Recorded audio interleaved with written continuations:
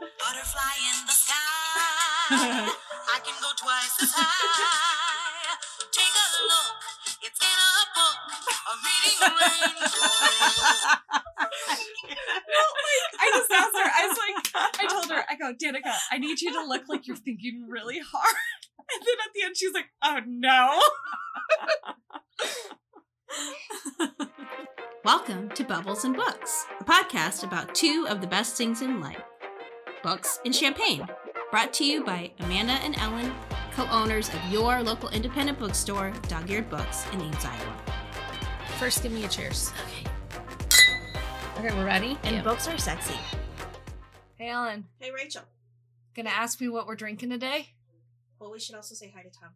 Hi. I was gonna get there. No, you weren't. You are being really rude, and I am personally offended. Excuse me, you did not know anything about this because I was gonna do a whole special introduction with our champagne for today because it was picked out especially for our guest, Tanvi.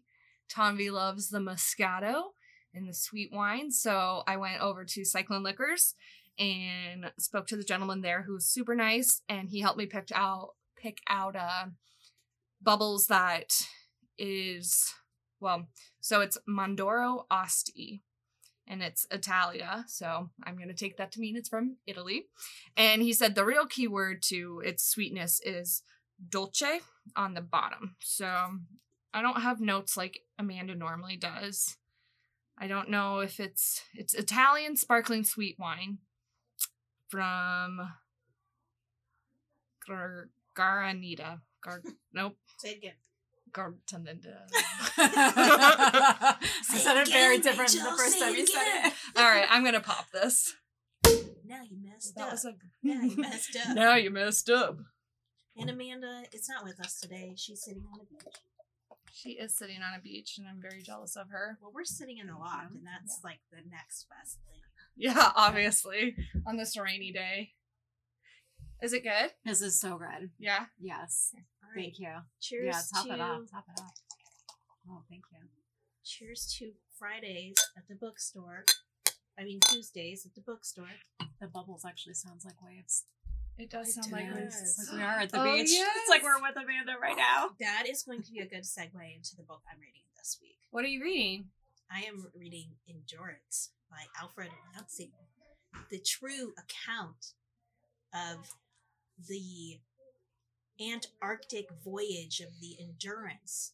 So, do you know about the Endurance? I think Is you that talked to me. Shackleton? It's Shackleton, Yeah. yes. So, Endurance is the name of the ship. Shackleton's the crew leader of the ship, of the expedition. The goal of the expedition was to, cross Antarctica from sea to sea. But the ship they were on, the Endurance, sank or became trapped in ice and eventually sank before they could even reach That's a bummer. land. Yes. So this is like my dad's favorite book. He's talked about it for years. And the Endurance, the wreckage of the They Endurance, just found it. was found earlier Yeah. this month. So I was like, I'm going to read this book.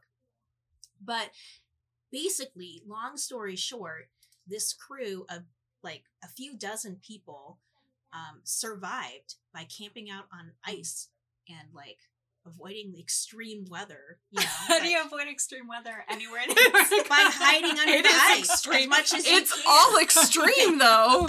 It's all relative, okay? If you're hiding under an iceberg, it's probably not as extreme as if you're standing on top of the iceberg. Wait, hiding under the I iceberg? don't know, Rachel. But Okay? that like if you tunnel into the ice. Oh, Right? okay. The Yeah, I point guess so. is- Because, igloos. It was 10 months before they were all rescued and every single one of them survived. Well, how did anybody know that they were there? We're caught up in the semantics of this. We need you to. They got a boat, one of the lifeboat things, rafts off the Endurance, and they made their way to an inhabited spot. But what if they lived there for 10 months before getting on the boat? These things take time. These things take It's an time. awful long time to get a boat off another boat. I am sorry, Ernest Shackleton, at the disrespect you receive No, they're right heroes. now. No, it's That's a legit. really incredible story of survival and leadership. Hey, you And- should go to Antarctica and try it. No, you shouldn't. That's bad for the environment. Don't do that. Anyway, what was I gonna say? Something really astute. You? Astute? Yes. This is really good champagne, by the It's way. Or Reminds me of my. I sparkling was gonna say wine. childhood, but that's not correct. My young Oh, one. what I was gonna say is that this is sort of the original like narrative history book. You know, that's not super dry. I mean, it reads like a story. It was published in 1959. So Wow. Alfred Lansing, all of his research he was talking with surviving crew members. So it's all that's firsthand cool. accounts, and he had access to like several diaries and journals that they kept during that time. And so it's not like he's looking back on it. He really had those like relationships with the crew members. So When did it get stuck again? 1915? Oh, wow. Yeah. That's incredible. 1915. And there's pictures in the book. They had a photographer with them. So This Pictures isn't of- like a of group. the ship. And Oh, of that's their, cool. Yeah, Oh, the crew had a photographer. Yeah. Wow. they did. So And they didn't like do anything cannibalistic, did they? no, they all survived. They all survived. Oh. Right, but like the Donner Party. I mean, survived, I know didn't they? that the sick person Oh, that right, you they, like, are they ate each feels other, like it yeah. would be a better story Don't if there was don't say cannibalism. that No, I'm no, being no, no. this Those is of us who have faith in legitimate. humanity Oh. Hey, you gotta do. What see you it gotta as do a to story survive. of triumph. Well, I mean, it'd still be triumph. Yeah. It would just be more tragic triumph. If you want a cannibal true sea story, I don't read necessarily The Heart of the Ocean about a pissed off sperm whale that rams a whaling ship and sinks it. There's cannibalism in that story. It's Okay. also made into a movie. Oh, Wow, sperm whale got revenge. good on it. Yeah, that's what you get. Mm-hmm. What are you two reading? I'm reading Dial A for Aunties. Okay. Yeah, which is like a hybrid mystery romance novel. I think it's It looked kind of really good when I saw it It's come out last summer. really Yeah. cute. It's about this woman whose name I can't remember. She's like in her late 20s. She lives with her mom, and she's Indo-Chinese, so she's Indonesian and Chinese.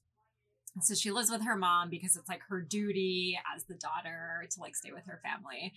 And then her 3 aunts also live in town. So there's 4 of them, 4 of these like mothers or women. And then the daughter. And they all run a wedding business together. And at the beginning of the book, right before this massive like $1 billion wedding, the main character goes on a date with a guy who tries to assault her, and she tases him and he dies. Oh, and she's my like, God. "Oh, what do I do?" So she brings him home to her mom. She's like, "Mom, what do I do?" And so the aunts and the mom, they hatch this plan. They put the body in a cooler. The cooler ends up at this like gazillion-dollar wedding. Oh my But then it turns out that her old college boyfriend is like the owner of the hotel where the wedding has happened. So like sparks are flying, but also there's like a dead body around, and it's Sounds about really right. lovely. They're like, Yeah. oh, we'll laugh about this someday. It's really Yeah, I mean they're lovely. like they're kind of laughing about it now, yeah. But also like, oh crap, we just killed a man. So it's fun. What? I just So we're into revenge stories right now. Pissed off sperm whale, pissed off protagonist of your book. But why didn't she just call the cops? Well, she's an Asian woman Yeah. who's got a Okay, man fair. in her trunk, and she's like, "What? Like, Fair, what's gonna fair. happen if I call the cops?" Yeah. I just my brain went to Finley Donovan, which I did not finish that Mhm. book. And again, I kept thinking, yeah, I don't know. I will I say, still want to read it though. like, it's one caveat to the book. So it's really charming. The characters all really delightful. But the older women all talk in this sort of broken English. Mm-hmm. And sometimes I feel like it devolves a little bit into stereotype. And like a lot of the humor relies on that, like their lack of fluency with the Mhm. language and like cultural references. So like there are sometimes where I'm like, but like other than that, it is really delightful. Where does the book take place? It's in California. Okay. Yeah. So they all live out in California. And that's actually part of the plot because like the Mhm. daughter is like, I could have gone to New York with my boyfriend, but I have this duty to my Oh, family. And right. like, I feel that so hard. Yeah. As also an Asian woman, I was like, oh yeah, we all know that. Filial duty.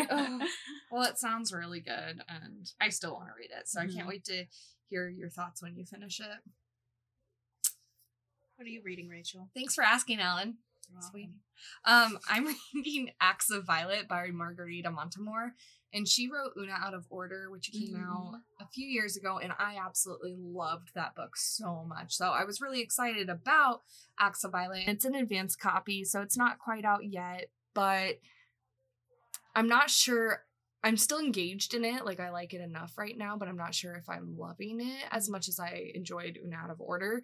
So it's about this magician, Violet Volk, who was up and coming, like, super celebrity magician in the 90s. And then in her, like, big act, she disappeared in the middle of it. So it takes place between perspectives of her sister Sasha, who they kind of have a contentious relationship between, and then you get clips of like news articles, and then it's also this guy Cameron who's doing a podcast. So if you've ever read Sadie by Courtney Summers, I think you would really enjoy this, and I really enjoyed that one. It's just a little slow moving for me right now. So it's kind of, we're coming upon the 10-year anniversary of Sasha's disappearance Violet's disappearance. And the town is like doing this whole big memorial thing. And her sister's just very annoyed about it because she stayed quiet about her sister's disappearance for a long time. And people are like, oh, you don't care about your sister enough and blah, blah, blah. And on her point, she's like, okay, well, I say things to be supportive and it's not enough. I don't say anything and it's not enough. And she just wants her privacy of her life back because she didn't choose to be in the public eye. Her sister did. And they also had some like sister relationship issues. And she's kind of pissed off at her sister for just like disappearing too. So there's the whole question of, is she dead? Is she just in hiding? And there's a lot of like things alluding to Violet had some like financial troubles coming her way or legal problems. It's something interesting. So right now I'm in the middle of it, and we're waiting to see if Sasha's actually going to appear on the podcast, because that would be like a huge deal. It's sort of an interesting exploration, I think, of like the performance of grief, Mm-hmm. right? Like, Oh yeah. it's like, is there a right way to grieve? Yeah. Are right? you doing it up to someone else's Right. standards Yeah. for how you should be? And on her point, she's like, I have stayed in the same house, kept the same Mhm. phone number, have stayed in the same town where I feel weird and people come into my salon shop to try and get information on her. And I have to have photos up because that's what brings in business. And her husband works in marketing. So he's like, oh, I'm sorry, but we have to like kind of appeal to the Violet fans. And she's got like a major cult following too. So As a magician? yeah, which is weird. Yeah. And yeah, I know, right? So So I mean, I relate to a lot of what you're saying, because like when you read a book by an author you really love, and you're Mhm. like, you have Mhm. such a high standard. And also, I was an up and coming magician in the 90s. oh, were Is you? that true? No, I mean, I really desperately wanted that No. to be true. But like to me, I think of it, so it's like a big thing for, she's like one of the only women in the industry. Like there's very few women, and that's like accurate information as is. And her fans are called like the Wolf Pack or something like that. So there's like huge big, like she's got these like diehard rabid. fans. Mhm. Yeah. And again, I can't understand that with the magician sort of aspect. And she had like a show in Vegas and stuff. And so in my mind, I'm thinking, oh, it's kind of like Chris Angel like. I don't know. Mm. Who Because was that guy in the 90s that was actually a huge magician? And he'd like make like the Statue of Liberty disappear. what? Yeah, do you remember? It was Well, he'd there have were these like big different TV. He'd have like the big TV specials. Someone will remember. I just remember David Chris. Copperfield. Yes. Oh, Oh, I saw him once Yeah. at Stevens Auditorium. No. It was legit. It was No. real magic. was it? You know, actually, there is a guy that Amanda and I graduated with who is a professional magician. We used to have his Oh, book we here. have his Yeah, book. we do have his Here book. is It's Real called Magic, Here is Real right? Magic by Nate Sanaforth. Yeah, like he's legit. Well, there are articles like revealing David Copperfield's secrets that you can read online, and That it's hilarious. Is uncool. No, but it's Uncool. I So will that spoil happened it to here, Violet but in the it's book hilarious. too, where her basically her mentor went in, like revealed all of these secrets and like debunked a bunch, and it was a TV special, and he was supposed to do a follow-up, but then the follow-up never happened. So like she was really pissed off about like him revealing these secrets, and the magic community was really pissed off, but there's still ones that like nobody knows how she accomplished them. And there's kind of like an era of, oh my god, is magic real? Because like she was able to levitate at the 12 years old at this birthday party, which is how this guy kind of became her mentor. I was That like, would be a cool aspect of the story. yeah, So the book you're reading now, is it a mystery? Would you classify it as a mystery? yeah, kind of. Yeah. It Yeah. kind of sounds like it. Yeah. It'd be really big for fans of like true crime. That's me. Because it's got that vibe. And if you like, I really recommend also reading Sadie, because Sadie is a major true crime sort of vibe. Yeah, so that's what I'm reading off of that rant that I hope was a good enough explanation. Thank you for such a concise Shut up. telling. I hate you. Okay. So, let's talk about some stuff. What should we talk about? I thought we were going to talk about Tomby's book clubs because she's an amazing book club host. Oh, thanks. Yeah, so And she Tommy hosts runs like a multiple book million of clubs, them. and That's a they're lot. all her grandchildren, and she gets great attendance. And I think your book clubs have like a impact beyond just people like engaging with the story. Like you're sending people out in the Yeah, community. I hope so.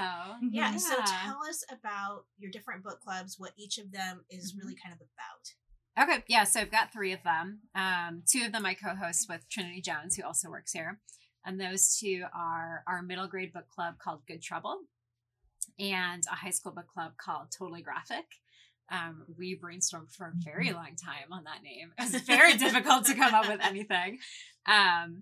So Good Trouble is for kids in grades 6 through 8, and we read all social justice themes books. And it's amazing that there are so many to choose from, because I remember when I was in middle school, there was none. You read the Babysitter's Club and like Nancy Drew, and that was it. But there are so many good ones. And so each month we pick our book. They're usually based around different identities. So like Black characters, trans characters, etc. And then the whole point of the book club is to get kids thinking about like, how could I cause good trouble? So we talk about how good trouble is a quote by John Lewis, get into good trouble, necessary trouble. And so we use the scenarios in the books to get kids to talk about, well, if I saw that happen to someone, what would I do? Right? How could I intervene? How could I help someone? It's really cool to like hear a little. They're mostly 6th graders that we have in the book club, And like, they've actually it's so cool. they've actually put that into action. Yeah. So one of my kids who is in 8th grade, she came into the book club one day and she had printed out an article about Senator Jake Chapman. Boo. Yes. And she was like, this man wants to ban these books in Iowa schools. And she literally was waving it around. She was like literally came in waving around this article. Bless her. And I was like, well, like we can talk about it. And she's like, we have to do something. And I was like, what do you want to do? And she was like, I was hoping you would tell me that. So that day we set aside like 15 minutes at the end of book club. And she read the article aloud to the other kids. And they were talking about how terrible it is that Jake Chapman wanted to criminalize the teaching and inclusion in school libraries of these certain books, like The Hate U Give and True Diary of Part-Time Indian, etc. And so they started brainstorming ideas of what they could do to challenge that. And we decided on letter writing. And we had a really great, honest conversation about the impact of that, right? And so we talked about, is this likely to actually change Senator Jake Chapman's mind? And like, probably not. But is it worth doing? Probably yes, right? If for no other reason that it gets you in the habit of challenging things, right? Like you're flexing those kind of activist muscles. And no one can mistake your silence for complacency. Yeah, exactly. Right. And then you're also less likely to be complacent and silent in other scenarios. Right. And like, it was really important to me that they developed the language that they needed to be able to challenge these things and talk about these issues. And the efforts of Tomby and the kids in her book club expanded beyond that to the rest of the store. We opened it up to anybody who wished to come in and write a letter to Senator Chapman. And we continue to have a spot up where anybody can grab a postcard, write out their message, and we will send it on their behalf because those kids started it, inspired a movement in the bookstore. And it's pretty incredible to see that continuing action and change happen. Yeah, and I think we've gotten over 100 at this point. Oh, yeah, more right? than that. Yeah. More than that. I send out the letters and I've I've gotten a lot of stamps. So Yeah. I've had to buy a lot of stamps. So I know how many I've sent. I love reading them. Yeah. The way people are like articulate their opinions. It is fun because some of them amazing. are really nice. They're Yeah. like, please reconsider. And some are like, you're a dick. Yeah. You know, like there's just like there's not a lot of like middle ground. No. And you know what? Both of those are legitimate. Yes. Yeah. And that's actually one of the things the kids talked about, because one of the kids was like, I'm going to make mine really respectful and I want to make sure that he pays attention. Other kid was like, I don't think he deserves that from me. And I was like, I think both of those are completely valid. Yeah. Yeah. I actually came into the store this morning and we had, I'm guessing it was the same Ames High student. Yeah. There's like a ton they had written out and I'm Yeah. reading through them. I'm like, wow, this person, like this They were beautifully student written. Yeah. really knows their stuff. And Yeah. I don't even think I could have formed the arguments that So they that were forming. student researched Jake Chapman. Like, you can tell that they Oh, researched Jake Chapman, and they were absolutely. like, I noticed in 2016 that you said X, Y, and Z, and they're like, Wow. yeah, and I was like, wow, this kid. So And if they that kid is even- listening, you should come to our our graphic novel book club. Yeah, you absolutely would enjoy it. And they even cited former Mhm. cases Yeah. and responded with you'll probably say this case to argue mine, and they put that one to rest as Yeah. well. I'm like, So I think they've already given us like 6 postcards. Oh, we yeah. did. Yeah. because I pulled out my stack because I send a few every so often. I don't do a whole big bunch at once. And I'm like looking at the handwriting, I'm like, oh, this is the same student. That's really cool. And I appreciate that they We continue. did send a bunch at once, though. Oh, yeah, that was- by that was mistake. Ellen's It was like fault. there was I like did it. 60 of them. Ellen did it. Okay, which but is to so be fair, okay, no. No, I there's was no not, to be I was not the fair. stupid one in the scenario. It was Rachel, and here's why. Okay, this was like December. I grabbed all the ones on the desk and I put them in the mailbox. And Rachel said, "I'm like staggering them." But guess what, Rachel? They weren't in session till January, so all your staggering didn't matter. Boom, mic drop.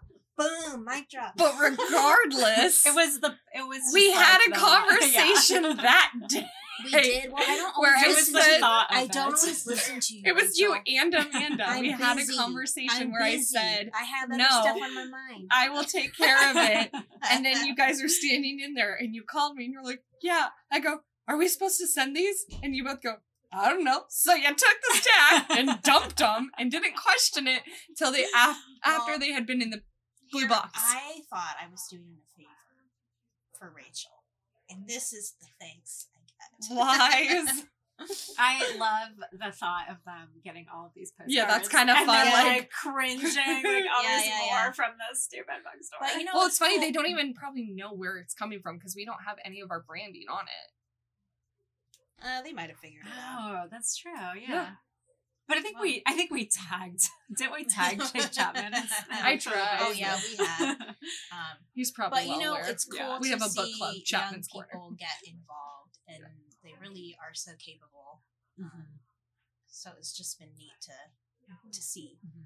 And that's a good segue into one of your other book clubs that you host. Yeah, Chapman's List. Yeah, Mhm. so that one we're just reading the 6 books that Chapman wants to pull out from schools, and it's really fascinating because there's no like rhyme or reason to it. Like some of them, you're like, okay, like clearly he doesn't like queer people, clearly Right, he doesn't like- like black people. Yep. But like we recently read Hey Kiddo, which is a graphic novel about a boy. It's a memoir actually about a boy who grows up with his grandparents because his mother is struggling with drug addiction and his father is just an absent father.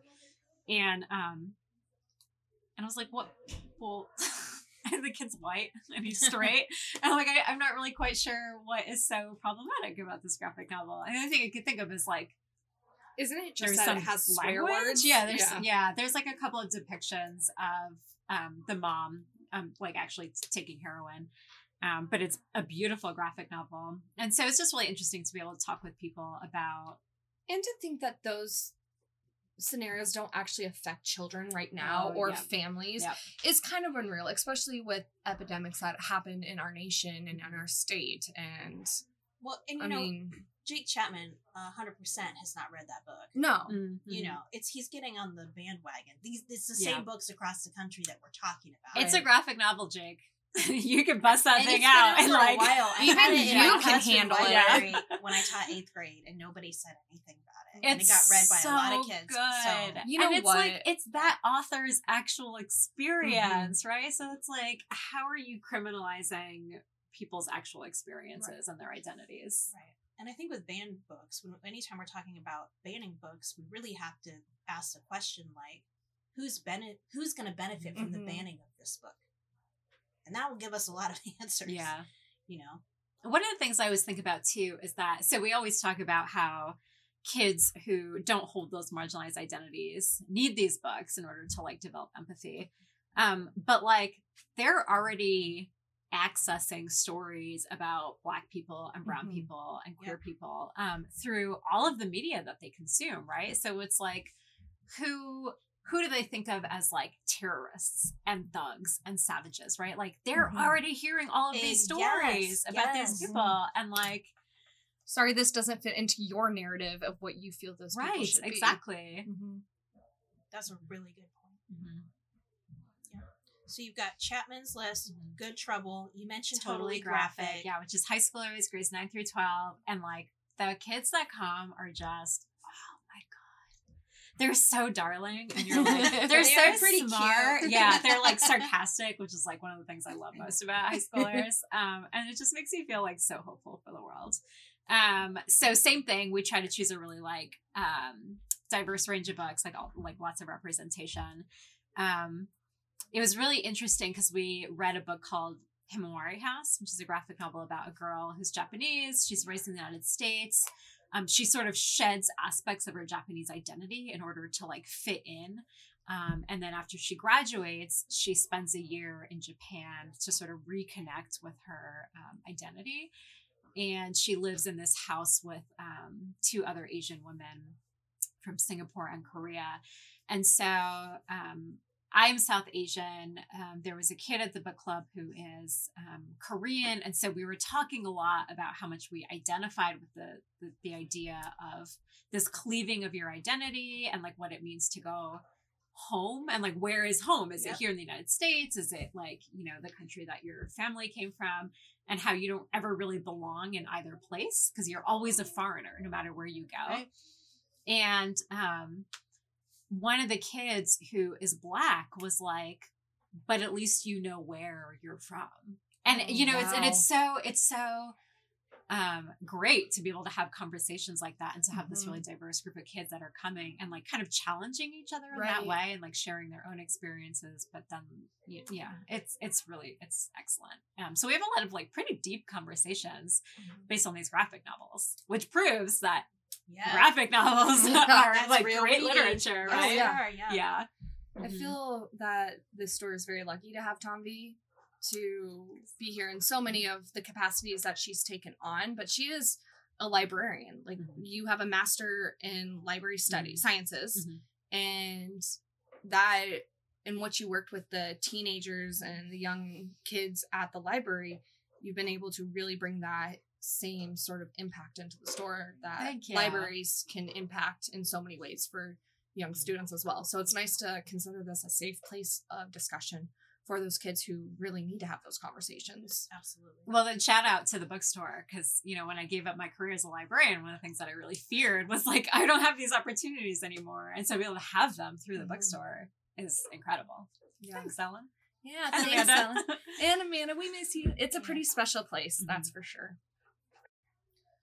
Okay, so Tanvi, you said something interesting the other day, which is worth discussing. You said that when you were at the counter, a customer asked you what your favorite book was, and you like totally I blanked. literally cannot remember one single book. That I was like, have I ever read a book? I feel like I have not, because I can't think of anything. What is a book? I know not. All the time, and if someone's like, "What's a good book you read recently?" I'm like, racking my brain, and I'm like, I read constantly. Like, I should know that. I'm like, let me grab my phone so I can look at my Goodreads because I have no idea. I'm like, I don't even know what I'm reading right now. Let me pull up my document where I keep track.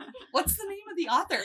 Good question. We did have an idea several months ago to get tattoos where it said like currently reading, and then you would like write oh my god, I forgot about that. I will do it.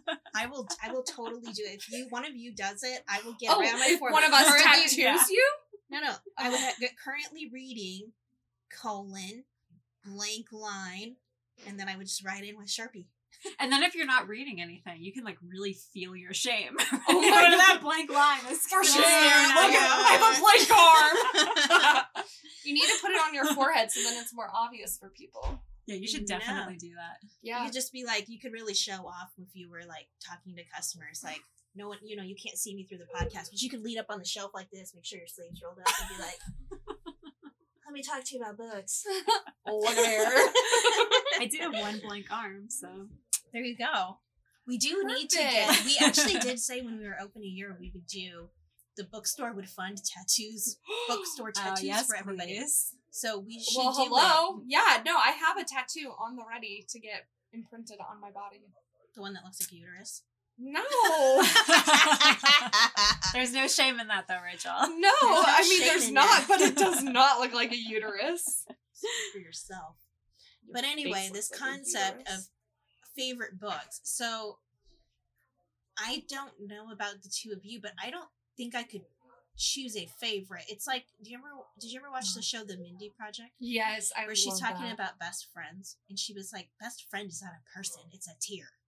It is a tier. It's kind of like that with books. I know that I have like books that I cherish, Mhm. and there's only really a handful of them. But I don't know that I could choose a favorite. Can you choose one that was most like transformative for you? I don't know. Hmm. Maybe the Poisonwood Bible by Barbara Kingsolver, in the sense that the first time I read it, I actually really did not like it. It was like when it came out. I think it was- Why'd you read it again? I read it for book club, and it was one of the first times I was in my mid-20s where I was like, the stuff I was reading, it's a fiction book, but was talking about like things the United States had done in that region of the world, Congo, and it was stuff that I had never heard about before, and I was like, how come I don't know this stuff? And so I started like researching because I wanted to figure out what all was accurate in the book and what wasn't, and it was all accurate, and it made me feel like there's so much that I don't know and that I wasn't taught. And why wasn't I taught this? Because it makes a difference that I don't know this stuff. Yeah, Sounds like that. Oh, sorry, go ahead. We were having a conversation at the counter yesterday. Mariah, who works there, and she told me that she had only sort of recently learned about partition in India and Pakistan, and it's like such a massive Right. historical event. Like, you know, over 1 million people died Mm-hmm. in like the splintering of the country. And yeah, it is. It's really fascinating to think of these huge, like, I mean, completely like life-changing events for people that we just don't know about. Yeah. And it made me feel too like I wasn't taught well. Mm-hmm. And I mean that no disrespect to my teachers or anything, but like that there were a lot of things that were conveniently omitted from my education. Well, it's- What makes us as a country Look better, good yeah. versus like the reality, which is that, you know, we've done some fucked up stuff. Right. Um, It sounds I like think that it was- one book that things my teacher should have taught me, or lies my teacher. You told- lies yeah, my yeah, teacher yeah. told me. Yeah, that's it. But it was, I think that was, and I just love the story. I mean, it's a beautiful story, and it's Barbara Kingsolver is like my favorite writer, one of my favorite It's writers. it's set in Congo. Mm-hmm. It's a family of missionaries, and it's just there were just so many things about that book that were eye opening for me. But in terms of transformative, I think I was like really mad when I read that book and I realized like how much I didn't know. So That's pretty eye opening Yeah. to like have that experience. Yeah. Mine would be the Joylet Club. Yeah. And it's like so easy for me to like immediately identify that as like the one book. So when I was in high school, when I was a kid, like there were just not like books like we have today that like, you know, really representative of a lot of different identities.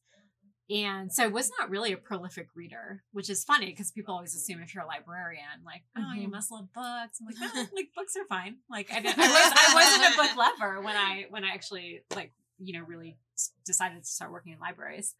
But when I was in high school, I never read any of the assigned books. I would like completely bullshit my way through. I would like maybe skim some of them. But then I think it was my sophomore, junior year, we were assigned for summer reading Joy Luck Club by Amy Tan. And that was the first time that I realized that you could see yourself in a book and that it would help you understand yourself and that it would make you feel less isolated, and that you would realize that like you weren't unique in a particular struggle. And so the Joy Luck Club is about these 4 women who all grew up in California, whose mothers are immigrants to the United States from China. And throughout the book, you feel this tension between the daughters and their mothers, because the daughters are like, we don't understand why our moms like can't give up their culture and like adapt and assimilate to the United States. They feel like they're very superstitious. They feel like they rely on like all of these, Chinese customs to get by. And the daughters are frustrated and like embarrassed by it. Whereas the moms have the experience of feeling like their daughters are like shedding their identities. And I read it and I was like, holy fuck, like that's me, like that's who I am, right? Because like it's this odd experience of growing up with a parent to whom you're sort of a stranger because they're raising you in a culture that's not their culture and that they don't really, necessarily understand or relate to. Yeah. And that to me was completely transformational. To know that like that bicultural first generation American experience is not my experience, it's many people's experience. And then I was able to talk about it with other people, right? Because it's confusing when you're a kid and you don't understand why you feel like this. Yep. But now it's like, and I remember like whenever I would date someone, I'd be like, just read this book, right? Here it is. Like this is who I am. Yeah, Cool. yeah. That's incredible. I'm gonna definitely add that one to my list because I think those stories are very interesting since that is not my experience at all. And I think it's definitely made me understand some of my friends better. And I know my friend Huey, he's recommended me books before, like Almost American Girl.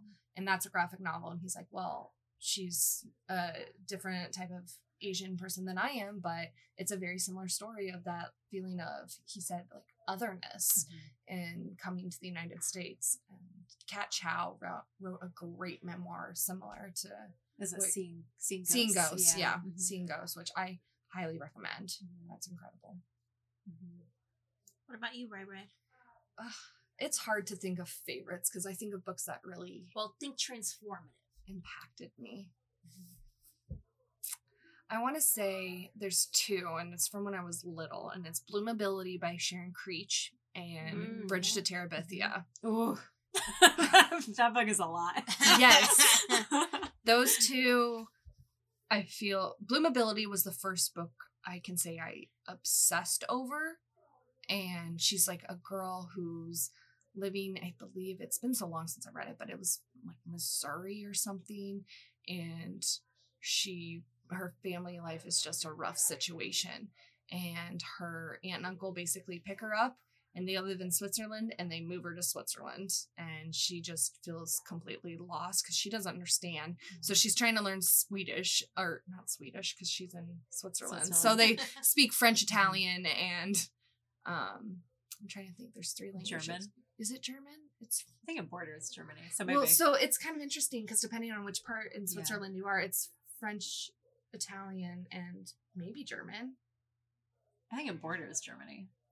Don't look at me. I'm pretty sure it does. And so she's like trying to learn the languages and like writing help or save me or SOS on her window. Meanwhile, she's like in an American school and just kind of finding herself. And I don't know, as a kid, I just remember thinking like, this feels like me, even though I had a family. I lived in a small town in Iowa. Like I wasn't off to Switzerland or anything. I was not growing up in the hard situations that she was, but I just remember loving that. And then Bridge to Terabithia was the first book that ever made me cry. So that one holds a I remember special seeing place. that movie in the theater and not knowing what the end was. And I was like, Didn't what are we know. doing? Why are we here? And like all of my friends and I were sobbing. Oh no.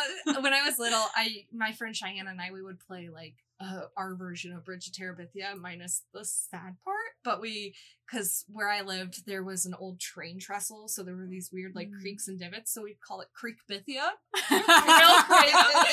Real creative. And I just like loved the whole idea of being hidden away in the like nature and just kind of off in your own little universe. And I loved that kind of creative little world that you could escape into. Can I share one more? Obviously. Real quick. So The Chocolate War by Robert Cormier. I don't know if anyone's ever read it. Mm-mm. It's kind of one of like, I have. It's like an been a OG YA very book. long Yeah. time. this is from the early 70s, right? And it's probably one of the most maligned YA books ever of all time. And for a long time, it was one of the most challenged YA books. It's just about this kid, Jerry, who goes to a Catholic high school under the leadership of a very corrupt man named Brother Leon. And every year the school has this chocolate fundraiser.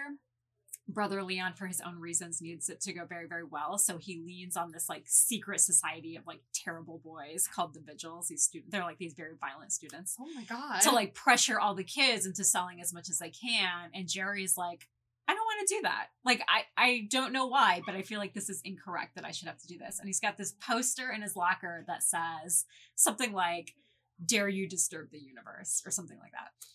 And so throughout the book, he consistently refuses to sell these chocolates, even though there's like mounting pressure on him, and including threats of violence. And whoa.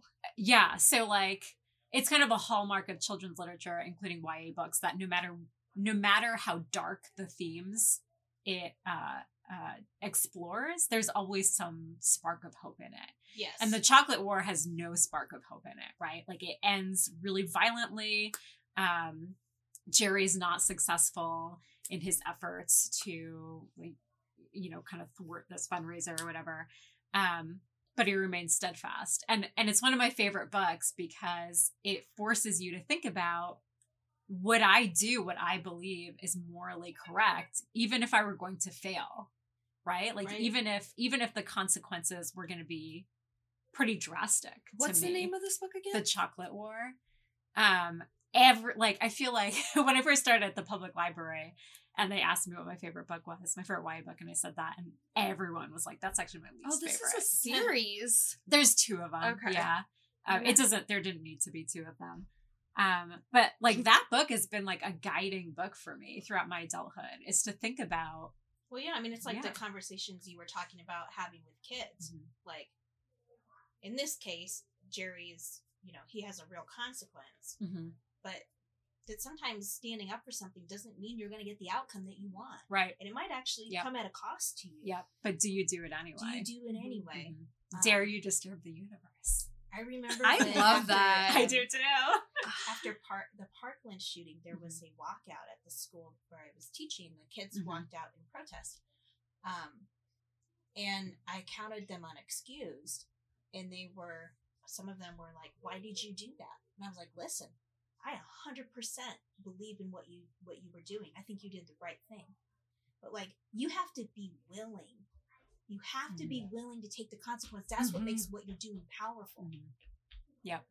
You know, and it was like, Good on you. I Yeah. can see yeah, that. That's because, you know, good for you. Yeah. I'm really happy you did that, but that's what you need to know. You need to know that. Mhm.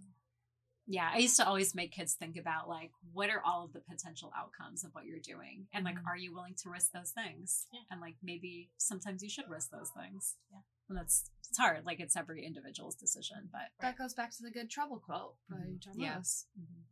What kind of trouble are you willing to get into? Exactly. Yeah.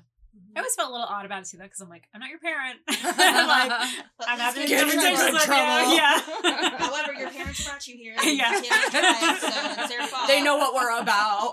I mean, I feel like the name of the book club just gives it away. Oh, sure. But, like, when I worked at the library, like, it's like,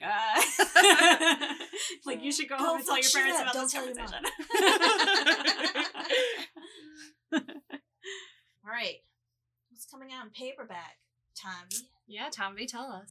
The final revival of Opal and Nev by Donnie Walton, who, by the way, is actually going to be in Des Moines for the Des Moines Book I'm Festival. so excited. On March 26th, and I can't wait. Also, the author of Flower Keeper's Daughter, which I'm Mhm. also excited about. They have a really good lineup, and Yes. their Avid series in general, the Des Moines Public Library really can bring in some top tier authors that it's so fun to have that in our little city. And it's free. Yeah, Right? Like it's you all can free. pay for Mhm. like the VIP passes, but that's pretty incredible to be Yep. able to see those authors. So Opal and Nev is a book that Trinity and I use. We used to have a BIPOC book club. So Black, Indigenous, Person of Color book club. And I think it was actually the last book that we read was Opal and It Nev. was, And yeah. it was one of my favorite books that I read last year. And it's so good. I loved it too. So Opal and Nev is about a band that was really popular in the 1970s. So it's a man and a woman, Neville Charles and Opal, and they were a very short-lived band, but they skyrocketed to fame. So Nev is white and British, and Opal is black, Yeah. and Nev is white and he's British, and they skyrocket to fame on this fledgling record label. And one day the label decides to put together a showcase show, so featuring all of the people that they have on their label. And one of the bands, which is like this Southern band, like this kind of biker band, they fly a Confederate flag during their set, and they're like the biggest band on the label. And Opal has this really visceral reaction to it. She sort of attacks this person who's got this flag. It sets off this chain of events that causes the downfall of the band. Many years later, decades later, they're going to have this revival tour that's going to culminate in this big headline show at like a Coachella style festival. And this woman, I think her name is Sunny Shelton. She's a reporter, and she decides that she's going to do like an oral history of this band to coincide with this big show. As Sunny Shelton has her own relationship to Opal that you sort of find out about through the book. But in doing these interviews, so the book is told in interview style. Not all of it, but a lot of it is told in interview style. So in doing these interviews, she finds out this really big secret about Opal and Nev. The end of the book is incredible. Okay. It feels very appropriate for our current times. So even though a lot of the book is historical, and I like that the author didn't downplay the sort of racial tension that could exist, even between two people who like love each other. And the racial tension that exists now, right? In I think the book came out last year, 2021. Yeah. And And it deals with a lot of tragedy too. it does, yeah. And that's yeah. kind of like a pinnacle to Yeah. the breakup of the band. Yeah. And it does a lot of tragedy in a way though that is not it's not a downer to read though. Like it's so fascinating. It's a really quick read. At the end you're like, fuck yes. Like Opal is just such a badass character. So I badass. can't Yeah. wait to read it. I've been wanting to for a long time. Maybe I'm it's one I shocked will you read after- haven't. Well, I know It's it's one of so those ones good. that's been, because both of you love it and you both have really good taste in books. Thank well, you. do, Tom B. Rachel's hit Me or with all my miss. middle grade books. Rachel's hit or miss. Hurtful. You loved Against the Loveless World, so don't even with me. I did love that book. Yeah, it sounds like a great book. Have either of you read Daisy Jones and the Six? Yes. Is the style, the structure of it similar to that? Similar structure. And Daisy Jones came out before Opal and Nev, and so I did read both of them.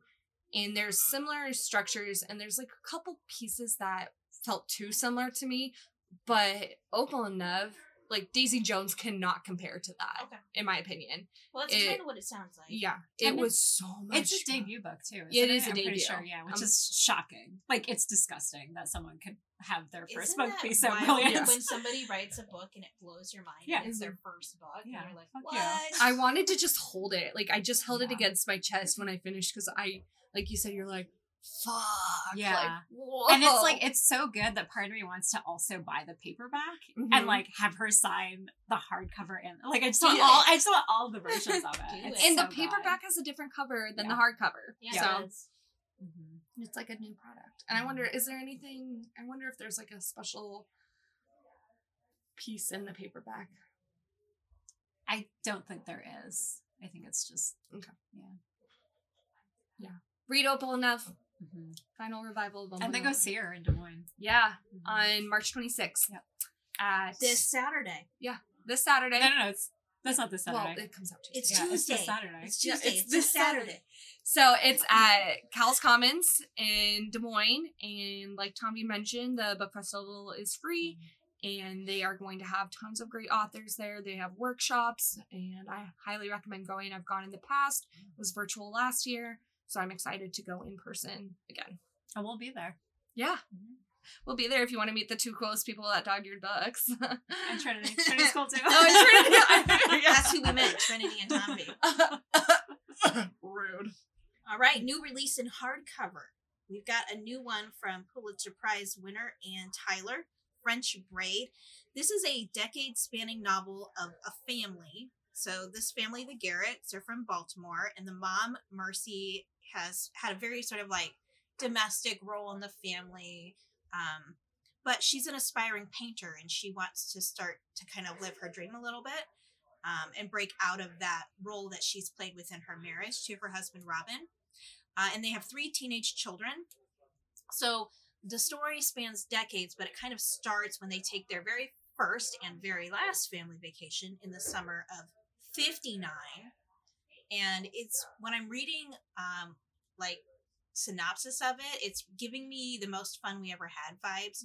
So like really just the life of a family over years, and how, I mean, you both have siblings. I have siblings. How those relationships just are so important in your life, even if you don't necessarily like have a lot of contact or are very close. Like the family in which you were raised has such an impact on the rest of your life. So I think that's what this novel's about. So that is out this week. It's got a cool cover, Cool. and we've got multiple copies. So buy it. And it's signed. We have signed copies. Signed copies. And then what about in kids, Ellen? I haven't researched that yet. All right, well, I'll just talk about one of the picture books that we have coming out. It looks really cute, and it's kind of funny. So it's 3 kids. Their parents love There's No More Left in the Bottle. Oh my God, Rachel Lush. Excuse That's me. probably me. Excuse me. Anyways, so these kids, their parents love to eat all the junk food, like the ice cream, the candy cake, fried foods, and they're not into the healthy foods. So they're determined to get their picky parents to try like all the good stuff, broccoli, and it said even in the page like to give kale a chance. And I mean, kale's okay, but actually I do like a good kale crunch salad now that I think about it. Anyways, so it's just a rhyme that's a book that you want to read aloud with your kids, and it's kind of funny because it's a good flip-flop of the kids want the healthy food and the parents love the junk food, and they're like, no, parents. The mom's like, give me the chicken fried steak. Yeah, okay, I can relate because Same. country fried chicken's really good. I remember when my Also love daughter broccoli. was like 2 or 3. She's always been very much about proving you wrong, and so she would never eat like her vegetables or her fruits at supper. And so the way we would get her to eat them is like I would turn to my husband and say, Tyler, I don't think Janie can eat green beans, do you? And he's like, no, I don't think she can. And she'd like give us this real sassy look, and she'd like stab the green beans and put it in her mouth and just stare at us. Like, okay, She really she showed you. ate some green beans, but I don't think she'll eat anymore. And she fell for it every time. Okay, it sounds like these kids need to do that with their parents then. I don't think mom can eat the kale. And this is just Try One Bite by Adam Mansbach and Camilla Alves McConaughey, and it's illustrated by Mike Bolt. Okay, so what's popping at the store this week? Well, Ellen, thanks for asking. On Wednesday, March 23rd at 10 a.m., we have Story Time with Lovey. And then Thursday, March 24th, we have, at 6 p.m., we have Books and Beverages, which is a book club where you don't have to read any particular book. You can come just chat and talk about books and drink your beverage of choice. And that is hosted by you, Ellen, right? It is, and it's just readers hanging out with readers. It's a great place to get like recommendations for what you want to read next. Mm-hmm. It's just a fun group of people. We always have new faces, so please join us. Yeah, it sounds like a good time, and I know it's always pretty busy. Yeah. But not too busy where you feel like you're uncomfortable, and that's a plus for me because I don't like going somewhere where I feel like I'm being crowded out. After you go to the Des Moines Book Festival, come back to Dog-Eared Books because at 7 o'clock on March 26th, we have the Between the Covers Book Club. And this month we are reading Hook, Line, and Sinker by Tessa Bailey. It is the follow-up to It Happened One Summer, and it is very good. It's very sweet, has a steamy scene, but it's not as steamy as book one. So I full out recommend reading both books because they're really good. Do you have to have read the first one to read the second? You don't have to. It would help because you do meet the two main characters in the first one, but you don't need to. But they're not like the main characters of the first one. No, they're not. Okay. No. And it's not quite like the universe, like how a lot of rom-coms do universes. So it's a very much a book 1 and 2 / a universe in a way, but you don't need to read the first one to read the second one. And then on Monday, March 28th at 5 o'clock, we have the Women from Other Worlds book club hosted by the lovely Danica, who at the beginning of this podcast, you'll have heard a clip from a TikTok that she was featured in. So I recommend coming to the book club and watching the TikTok because it is top notch. And Danica does a great job of hosting these book clubs. She gets great turnout. All right. Follow us. Bye. Bye. Thanks, Tommy, for joining us. It was thanks great for to have having you. me. Thanks for joining us today. And Amanda, we miss you. And we can't wait to have you back next week. And I can't wait to not be on the microphone and be back behind the headphones like I normally am. I agree, Rachel. I'm sure you do. I can't wait to have you behind this. This podcast only survived because of Tommy, just so you know. That's true. Yeah, that Tommy is- definitely did steal the show this time. Tommy's the best. Remember, subscribe, like, follow, because you want to find out what's happening in Dog-Eared Books every single week. Yep, and if you don't live in Ames, you can always follow us on social or hit our website to order books. Follow us at Dog-Eared Books Ames or at Dog-Eared Books on TikTok. All right, listeners, keep the champagne flowing. And the book's going. This is so great! It's so great!